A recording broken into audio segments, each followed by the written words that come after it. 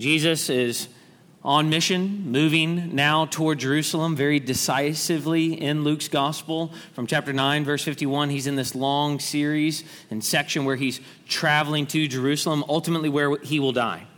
And now here in chapter 10, he's been sending out the 72 disciples in a section that is actually focused on discipleship. And we're told what it means to be a good or true disciple in the section of Scripture that we're going to read today. He tells us two things. We need to love God, and we need to love our neighbor.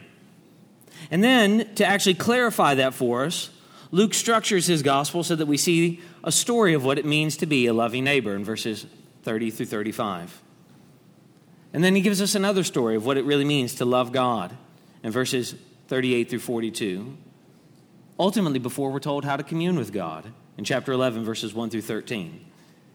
As we look at what Luke is laying out for us, he's actually giving us a picture, not of a bunch of different sections of Scripture, but of a whole story to try to help us see what does it mean to be a good disciple. And then what I want you to be prepared for is to circle or underline or note just how many questions are asked in the section of Scripture that we're going to read in just a moment. Luke chapter 10, verse 25.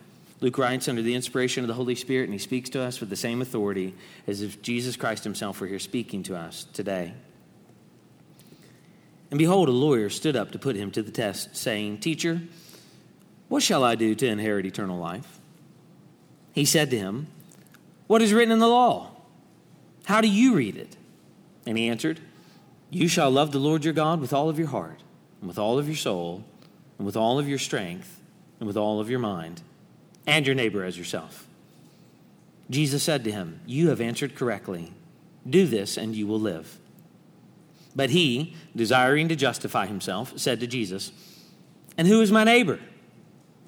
Jesus replied, "A man was going down from Jerusalem to Jericho, and he fell among robbers, who stripped him and beat him and departed, leaving him half dead. Now by chance a priest was going down that road, and when he saw him, he passed by on the other side. So likewise a Levite, when he came by to the place, saw him and passed by on the other side. But a Samaritan, as he journeyed, came to where he was, and when he saw him, he had compassion. He went to him and bound up his wounds, pouring on oil and wine. Then he set him on his own animal and brought him to an inn and took care of him. And the next day he took out 2 denarii and gave them to the innkeeper, saying, 'Take care of him, and whatever more you spend, I will repay you when I come back.' Which of these 3 do you think proved to be a neighbor to the man who fell among the robbers?" He said, "The one who showed him mercy." And Jesus said to him, "You go and do likewise." Now as they went on their way, Jesus entered a village, and a woman named Martha welcomed him into her house.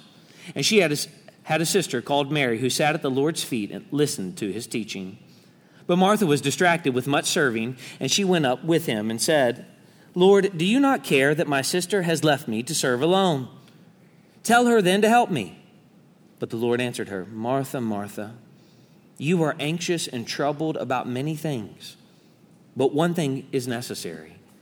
Mary has chosen the good portion, which will not be taken away from her."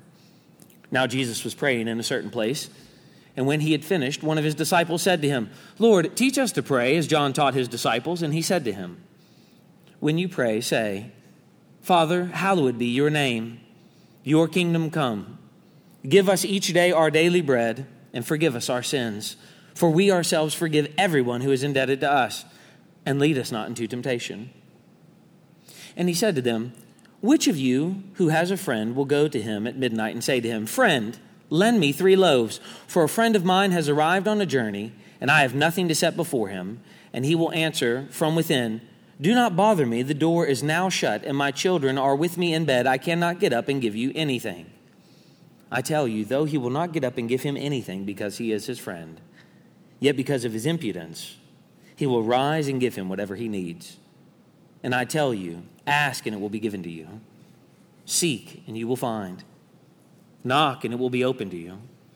For everyone who asks receives, and the one who seeks finds, and the one who knocks it will be opened. What father among you, if his son asks for a fish, will instead of a fish give him a serpent? Or if he asks for an egg, will give him a scorpion? If you then, who are evil, know how to give good gifts to your children, how much more will the Heavenly Father give the Holy Spirit to those who ask? Let's pray. Father, we ask now that you would help us as we turn our attention to your word to study it. Father, we thank you for your word. Your word is truth. It is a light unto our feet and a lamp unto our path, and we pray that you would help us, Father, now as we give our attention to it, that you would write these eternal life truths on our hearts. Father, I thank you for these, my friends, and we ask for all of us who are in Christ that you would drive us into deeper repentance and deeper faith today. And Father, for any perhaps who are here with us today who are not yet believers, that you would do the merciful work of removing the heart of stone and inserting the heart of flesh and causing them to be born again. And we ask all of this in the name of our God who has revealed himself to us as Father, Son, and Spirit. Amen. W.C. Fields, the old-time comedian who in his professional persona seemed to be in a continual state of inebriation, came to the final illness of his life.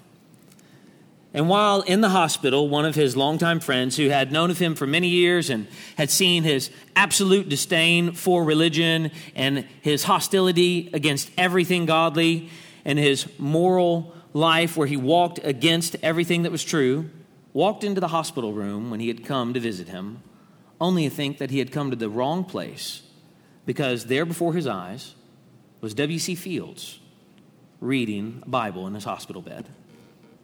Utterly amazed, he asked his friend, W.C., what in the world are you doing?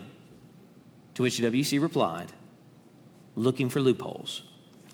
I'm looking for loopholes. From the first century to the 21st century, there have been tons of people looking for loopholes to inherit eternal life. But friends, we're not going to inherit eternal life because we found a loophole, or because we've done our best, or because we haven't hurt anyone. Luke tells us we'll only inherit eternal life by mercy. We will only inherit eternal life because Jesus has shown compassion to us.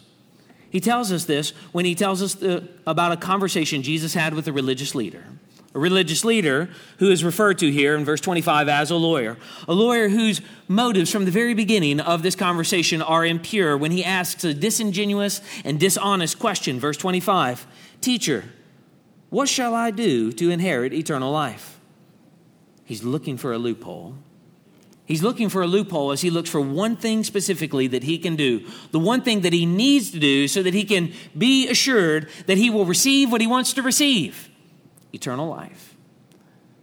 Not much has changed in nearly 2,000 years, has it? From the ancient world to the modern world, people have wanted a list of all of the one right things that they need to do so that they can live life the way that they want to live it the rest of the time, with the people that they want to associate with the rest of the time. But ever the teacher, as he so often does, Jesus actually flips the script as he answers this man's question. Verse 26.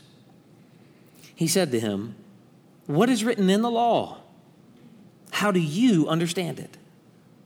Since this man seems so knowledgeable, Jesus asks him a question and answers his question with a question. What do you think that you need to do? Because you already have your mind made up with the type of question that you're asking. And surprisingly, his answer is a good one. It's not just a good one, it's actually a great one, as he actually combines two sections of Scripture and brings them together. He cites Deuteronomy chapter 6, verse 5. He cites Leviticus chapter 19, verse 18. Look in verse 27. And he answered Jesus, you shall love the Lord your God with all of your heart, and with all of your soul, and with all of your strength, and with all of your mind, and your neighbor as yourself. He sums up everything that the law demands. That we love God with every fiber of our being. Absolutely everything. That we might love God completely with everything that we have. And on top of that, that we would love our neighbor as ourselves. Now, I like to envision the disciples at this point just kind of sitting back, watching Jesus, ready for him to just eviscerate the man for his answer, before Jesus surprisingly approaches the man's answer with a positive response. In verse 28, Jesus said to him, "You have answered correctly. Do this, and you will live." As readers, we think this man is done. Surely he has not gotten what he wanted. He comes to test the Lord, to provoke the Lord, to challenge the Lord with a disingenuous question where he's trying to upend the Lord. And surely at this point, we would think that this man would have had enough. Jesus doesn't come out and blast him. Jesus doesn't contradict the law of God. Jesus doesn't say something offhand or heretical. Jesus doesn't say something against the political establishment. Surely at this point, this man would say, "I've had enough. I'm going to count my losses, and I'm just going to walk away," as Jesus has not taken the bait and said anything controversial to the man. But as Jesus turns to walk away, with the requirement of the law just hanging in the air, love God, love your neighbor, you can envision the man just blurting out the exact wrong follow-up question as he kept the wholehearted, total soul, complete strength, all-mind love for God to himself. Who is my neighbor? Verse 29. He should have asked, how can someone find eternal life if they have failed to love God and his neighbor perfectly? He doesn't assume that he's failed to love God. He wants to narrowly define who is his neighbor. But this man was controlled, verse 29, with the desire to justify himself. So he wanted limited liability, which is actually what all of us want today. A limited liability. How do I protect the devastation in my life and control what's going to happen to me so that I can be assured of the outcomes that are before me? And he inquires how tightly he could just draw this circle so that he would know who are all of the people that I have to love, and I don't have to show love to anyone else. Who are the people that I need to show this extravagant love to? Friends, he was doing what so many of us have done.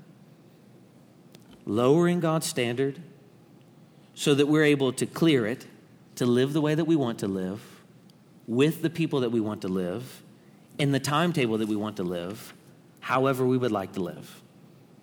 And once again, we see Jesus ever the teacher.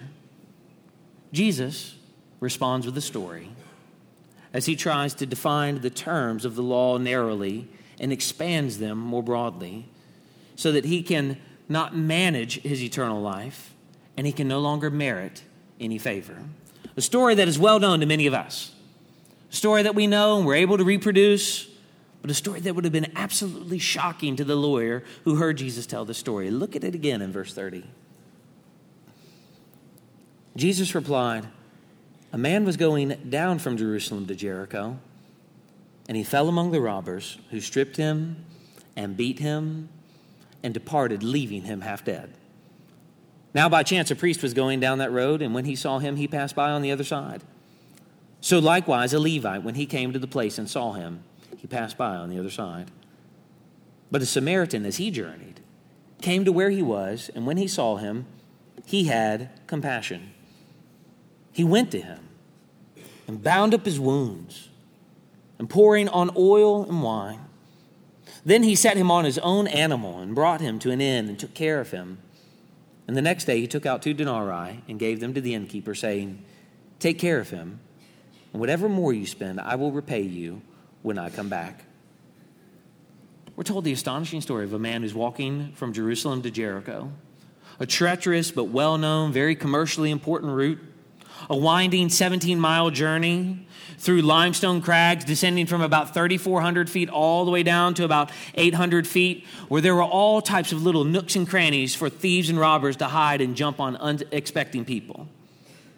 So when Jesus begins with verse 30, a man was going down from Jerusalem to Jericho, everyone would have been on the edge of their seat, just as if I would have begun the story saying, on one evening, while it was dark outside, I was walking in an alley in West Philly. Everyone would have expected some type of altercation or at least some danger to be present, which is precisely what happens in the story. But careful readers noticed that the attack is not really the important thing to Jesus. He doesn't answer any of the questions for us about what happened in the moment. We're not told anything about who the man is. Is he a good man or is he a bad man? Is he a rich man or is he a poor man? Is he an old man or is he a young man? We're not really even told anything about the robbers other than the fact that they stripped him and beat him. Instead, we're told about these central actors, those who are just passing by on the other side after the crime has been committed. And at first, it seems, as we're listening to the story, that favor has fallen upon the man who is laying there half dead when a priest comes along the way. Surely this has to be a good situation. Someone merciful is now traveling down the road. But he looks at the scene and all of the devastation that's taken place, and he determines that it's bad, but it's too much for him to get involved. So our hopes quickly fade as he does what many people would do. Just cross to the other side and passes by. But fortunately, a Levite comes by, another very religious person, who looks out on the scene and once again sees the devastation. A man stripped, half dead. Surely this is a tragedy.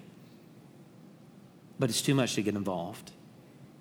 So he decides that he doesn't want to. And he passes by on the other side. And who can blame them? Who can blame them, right? Don't we do the same thing when we see tragedy? We look out on it and we know it's wrong.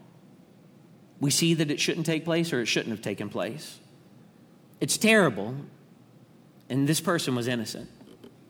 But we decide that it's actually just too complicated for us to get involved. And so we don't. We don't say anything. We don't do anything. We just pass by. Whether it's because it will make us unclean, like the priest and the Levite, or because it'll take too much time and we don't want to give it, we leave the half-dead to themselves as we pass by on the other side. But verse 33, a Samaritan, as he journeyed, saw the same thing, and he got involved. He didn't just get involved. Actually, Jesus uses a unique word here for us. He has compassion on the person. The scene is breathtaking because everyone knows Jews hate Samaritans. The races don't mix. There's ethnic tension. The people don't like one another.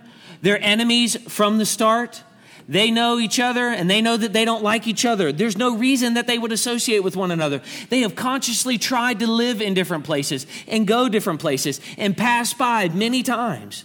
And yet, despite all of the animosity, despite the potential danger to himself as he too travels on this dark, dangerous, craggy road, he tends to the man's injuries and he cleans them and he binds them up.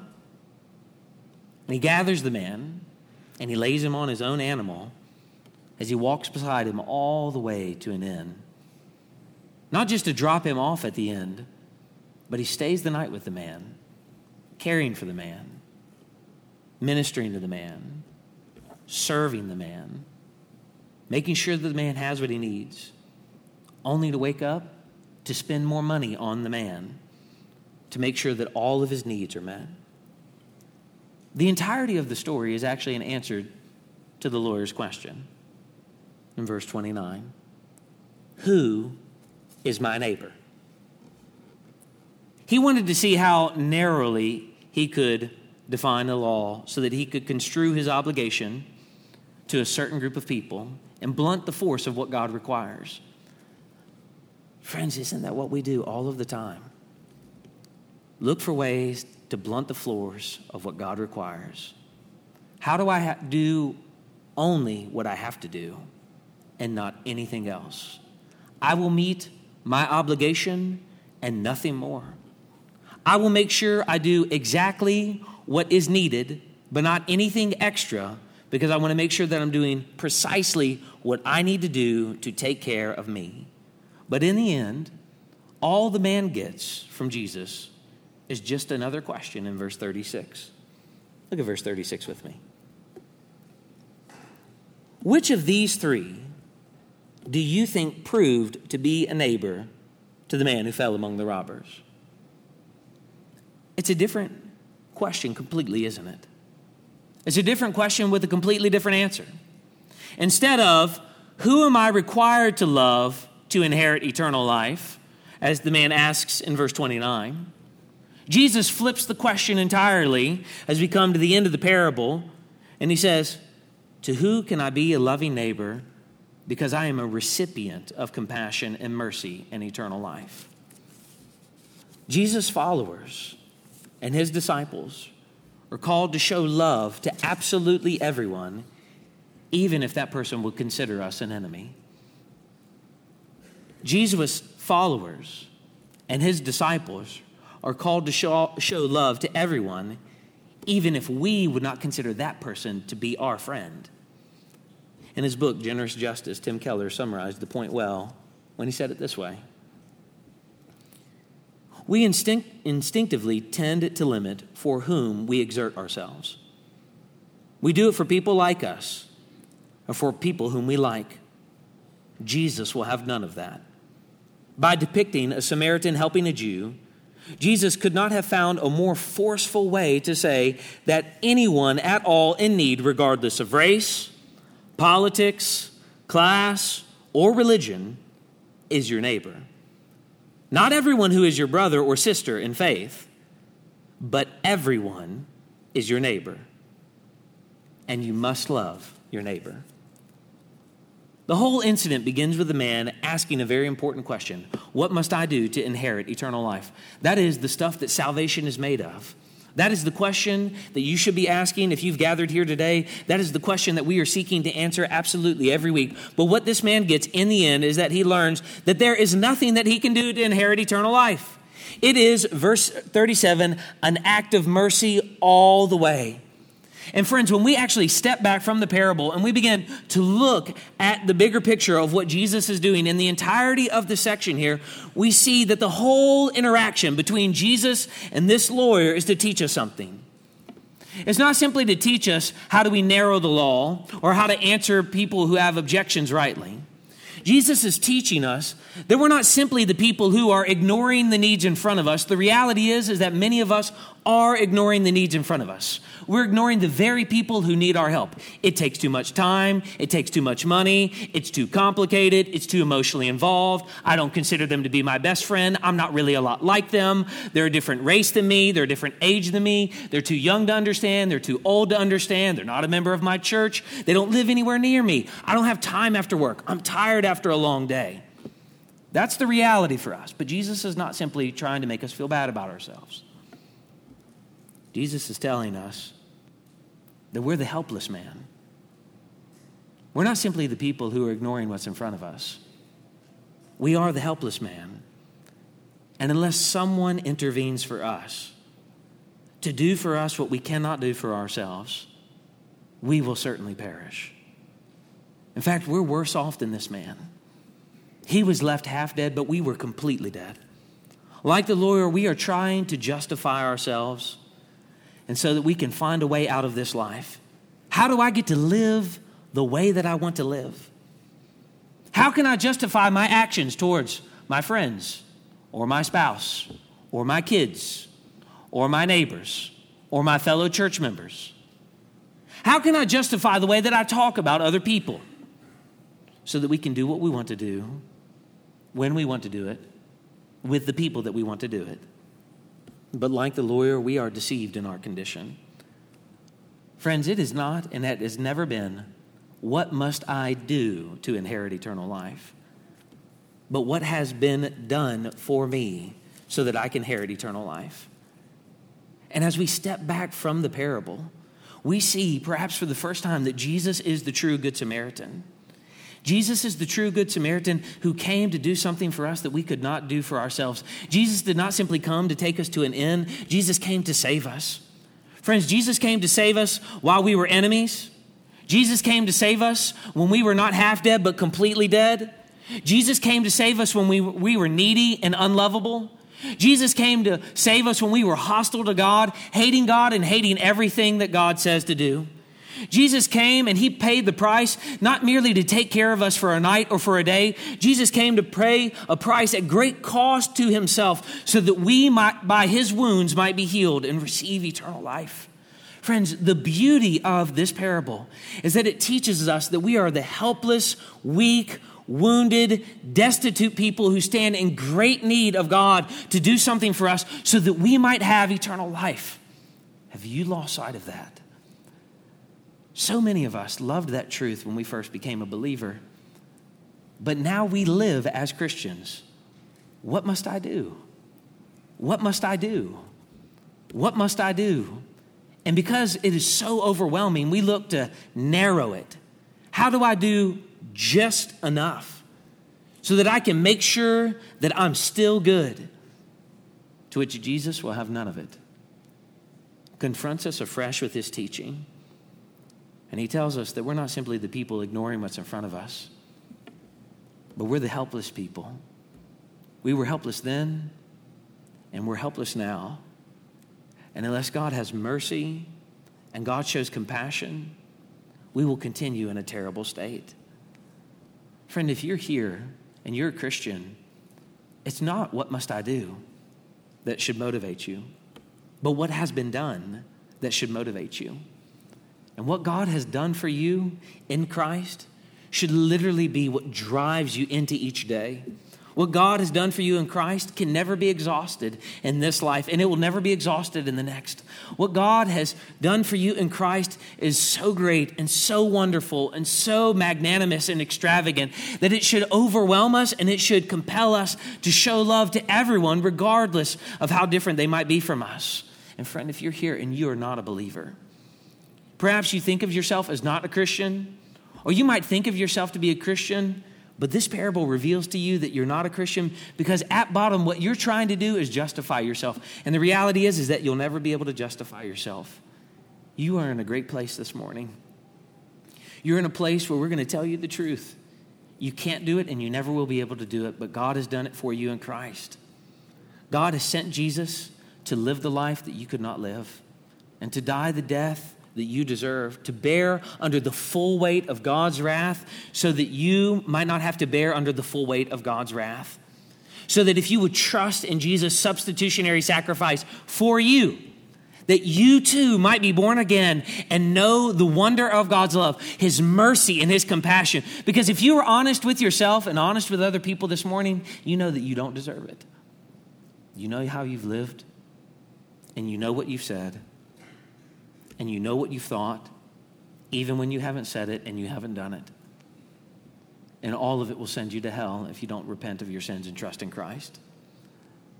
Friends, the beauty of the gospel is that Jesus comes to us and he extends to us mercy when we're enemies. He has compassion on us when we are helpless. He loves us when we are unlovable, and he did it at great cost to himself.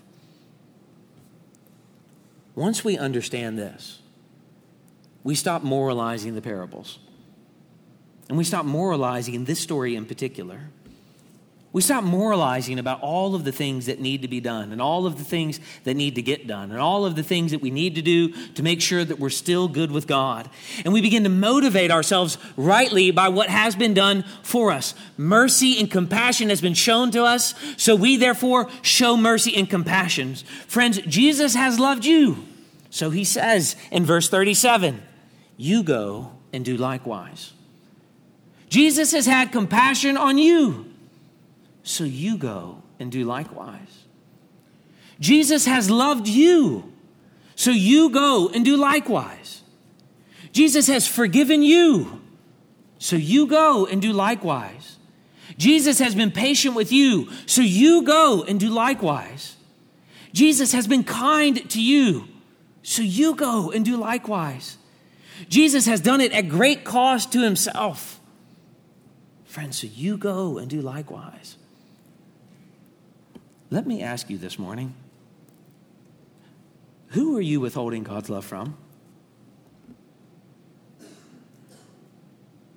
Who are you withholding God's love from? And what reason is justified in your sight? Why are you able to justify withholding God's love? How narrowly have you defined the list of people that you have to love? These are the people that I have to love because they agree with me politically, or because they agree with me about vaccines, or because they agree with me about parenting decisions, or because they agree with me about life decisions, or because they agree with me about financial decisions, or because they agree with me about how to spend free time, or because they agree with me about educational decisions for themselves and for their children. Friends, as the kingdom of God was preached, Jesus began to expand it to the list of people that no one would have ever imagined it going to. People who were unlovable and unlovely, and people who were unlike one another. And he began to fill the room just like this with people who are made up of a variety of different backgrounds. And it would transcend all of the things that they would prop up against one another. Just like in this story. I'm a Jew, you're a Samaritan, so I don't have to do any good to you, and you don't have to do any good to me. We can just learn how to live on the planet together. Friends, that's the love of the world. No one has ever called you to just coexist with others in Christ. That's a bumper sticker, but that's not Christ. Jesus says that the one who understands the love of God is the one who understands that they have to love all people. All people, even when they disagree with those people. Even when they're not like those people. Because all people are their neighbors. Neighbors who, just like you, have been made in God's image. Neighbors who, just like you, make different decisions about life. Neighbors who are different than you, but who are loved by God. I realize that in the congregation this size, as I step back and just preach to our church for a moment, that many of you disagree with one another about a host and a variety of things, many of which are very important to you and I'm sure matter a lot and are worthy of conversation and decisions. But have you ever considered that the kingdom of God is made up of a great many people that are just nothing like you? And they're just never going to agree with you on any number of things that you hold dear. That the kingdom of God is made up of a great many of people who are different than you, but are loved by God. They're different than you and they're loved by God. You don't have to agree with them or to be best friends with them, but you do have to love them. And you are not to gossip against them or to slander about them or look for reasons why you can distance yourself from them and narrowly define the pool of people that you've decided that you're willing to show spiritual good to. That's the love of the world. That is not the gospel of the kingdom that Jesus came to preach. Jesus doesn't tell us to learn how to talk well in front of people and to coexist with them. Jesus tells us to have compassion on people and to show mercy to people because God has had compassion on us and he has shown mercy to us. God has had compassion on us and he has shown mercy to us. So we extend that compassion and mercy to other people. Members of this church in particular, it is okay to be different than one another. No one is required to agree with you, and you should not need them to agree with you. But you can learn to talk with one another and to live with one another. And if you feel that you can't do that, let me just invite you. The elders would love to help you have those difficult conversations so that we might display something more beautiful than your preferences. The body of Christ made up of people who are not like one another, but are going to the same place together. So that we might learn to live together in a beautiful and wonderful way. One of the most wonderful things about this weekend with Tim Keller dying is that people who disagree with one another about all kinds of things have gathered together around one thing that they have in common. We love Tim Keller. And people who have propped up all types of things. This is why I'm different than you and don't have to like you, are saying, he helped me. He ministered to me. This man was a faithful man. And it helps us see that perhaps the things that we hold so dear and are absolutely convinced matter and matter a lot probably don't matter as much as we think that they do. But lest we think that neighbor love is all that is required, let's just take a step back again and look at the rest of the passage. Look with me in verse 38. Now, as they went on their way, Jesus entered a village, and a woman named Martha welcomed him into her house. And she had a sister called Mary who sat at the Lord's feet and listened to his teaching. But Martha was distracted with much serving. And she went up to him and said, Lord, do you not care that my sister has left me to serve alone? Tell her then to help me. But the Lord answered her, Martha, Martha, you are anxious and troubled about many things, but one thing is necessary. Mary has chosen the good portion, which will not be taken away from her. Lest anybody be confused that neighbor love is enough, Jesus tells us another story, that neighbor love and good works is not enough, that we have to love God too. Friends, you might be really good at loving other people here, but you're not good at loving God because you won't admit that you're a sinner. And you won't admit that your sin has separated you from God. And that you won't admit that your sin is still your greatest problem. Not somebody else's sin, but your sin in particular. Jesus knows this to be true of all of us. We're constantly looking for the problem outside of us so that we don't have to look at the problem, which is us. So Jesus tells another story here about this interaction that he has with Martha. Friends, lest we think that neighbor love is enough, he tells us that we have to love God. Because Jesus knows that we're all looking for loopholes, but Jesus will have none of it. Jesus' disciples must do both. They must love neighbor, and they must love God. They must love God, and they must love their neighbors. They must love their neighbors because they have been loved by God, but not to be loved by God. And he tells us that we are to go and to do likewise.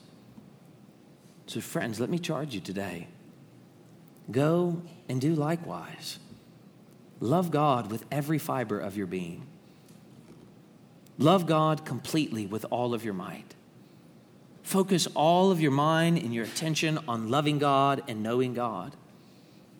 And know that that in and of itself is not enough. You are to love your neighbor. Love your neighbor as much as you can love your neighbor. Love all of your neighbors the best that you can. And know that while you're doing it, you need to love God. You need to do it because you love God. Friends, love God and love your neighbor. Go and do likewise. Let's pray.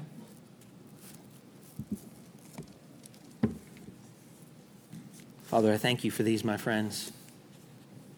We pray that you would help us today to love God and to love our neighbor. And that we would do the astonishing thing of stop trying to limit our liability and narrow the pool of people that we are to be kind to. But like our Lord Jesus, expand our responsibility and realize that that pool of people is much larger than we would have ever wanted it to be. It encompasses everybody. But we would be motivated by the great love that has been shown to us in Christ. Father, I pray for us as a people that you would cause us to be a church of people who are made up of a variety of different types of people who learn how to live together in such a beautiful way that the unbelieving world would look into this fellowship and that they would see there's something radically different. And Father, that you would use that as a catalyst for the revival that our pastor Renee prayed about earlier in this service. Father, we pray that you would pour out your love first here, that we would be people who have not only received your love to be justified by faith alone in Christ, but that we would be people who are motivated by that love to love one another so that the beauty of your love might be displayed in your church in a compelling community. Father, that we might be a type of community that the unbelieving world will look into and see people made up of a variety of different backgrounds, but who are not backbiting and bickering, who are not complacent and hostile, who are not passive-aggressive and hyper-aggressive, of people who are slandering one another by just saying it's a disagreement, but people who have learned how to be together in community in Christ. Father, we pray that you would forgive us for not loving you well because we have not loved one another well. And Father, you would forgive us for all of the ways that this has damaged our witness to the gospel. Father, we pray that you would help us to hold out the gospel, but that we would uphold the gospel with our lives. Father, we ask that we would go and do likewise, not by law, but because of the compassion and mercy that have been shown us in Christ. And we ask all of this in the name of Jesus, the friend of sinners. Amen. Would you stand and continue in worship with us?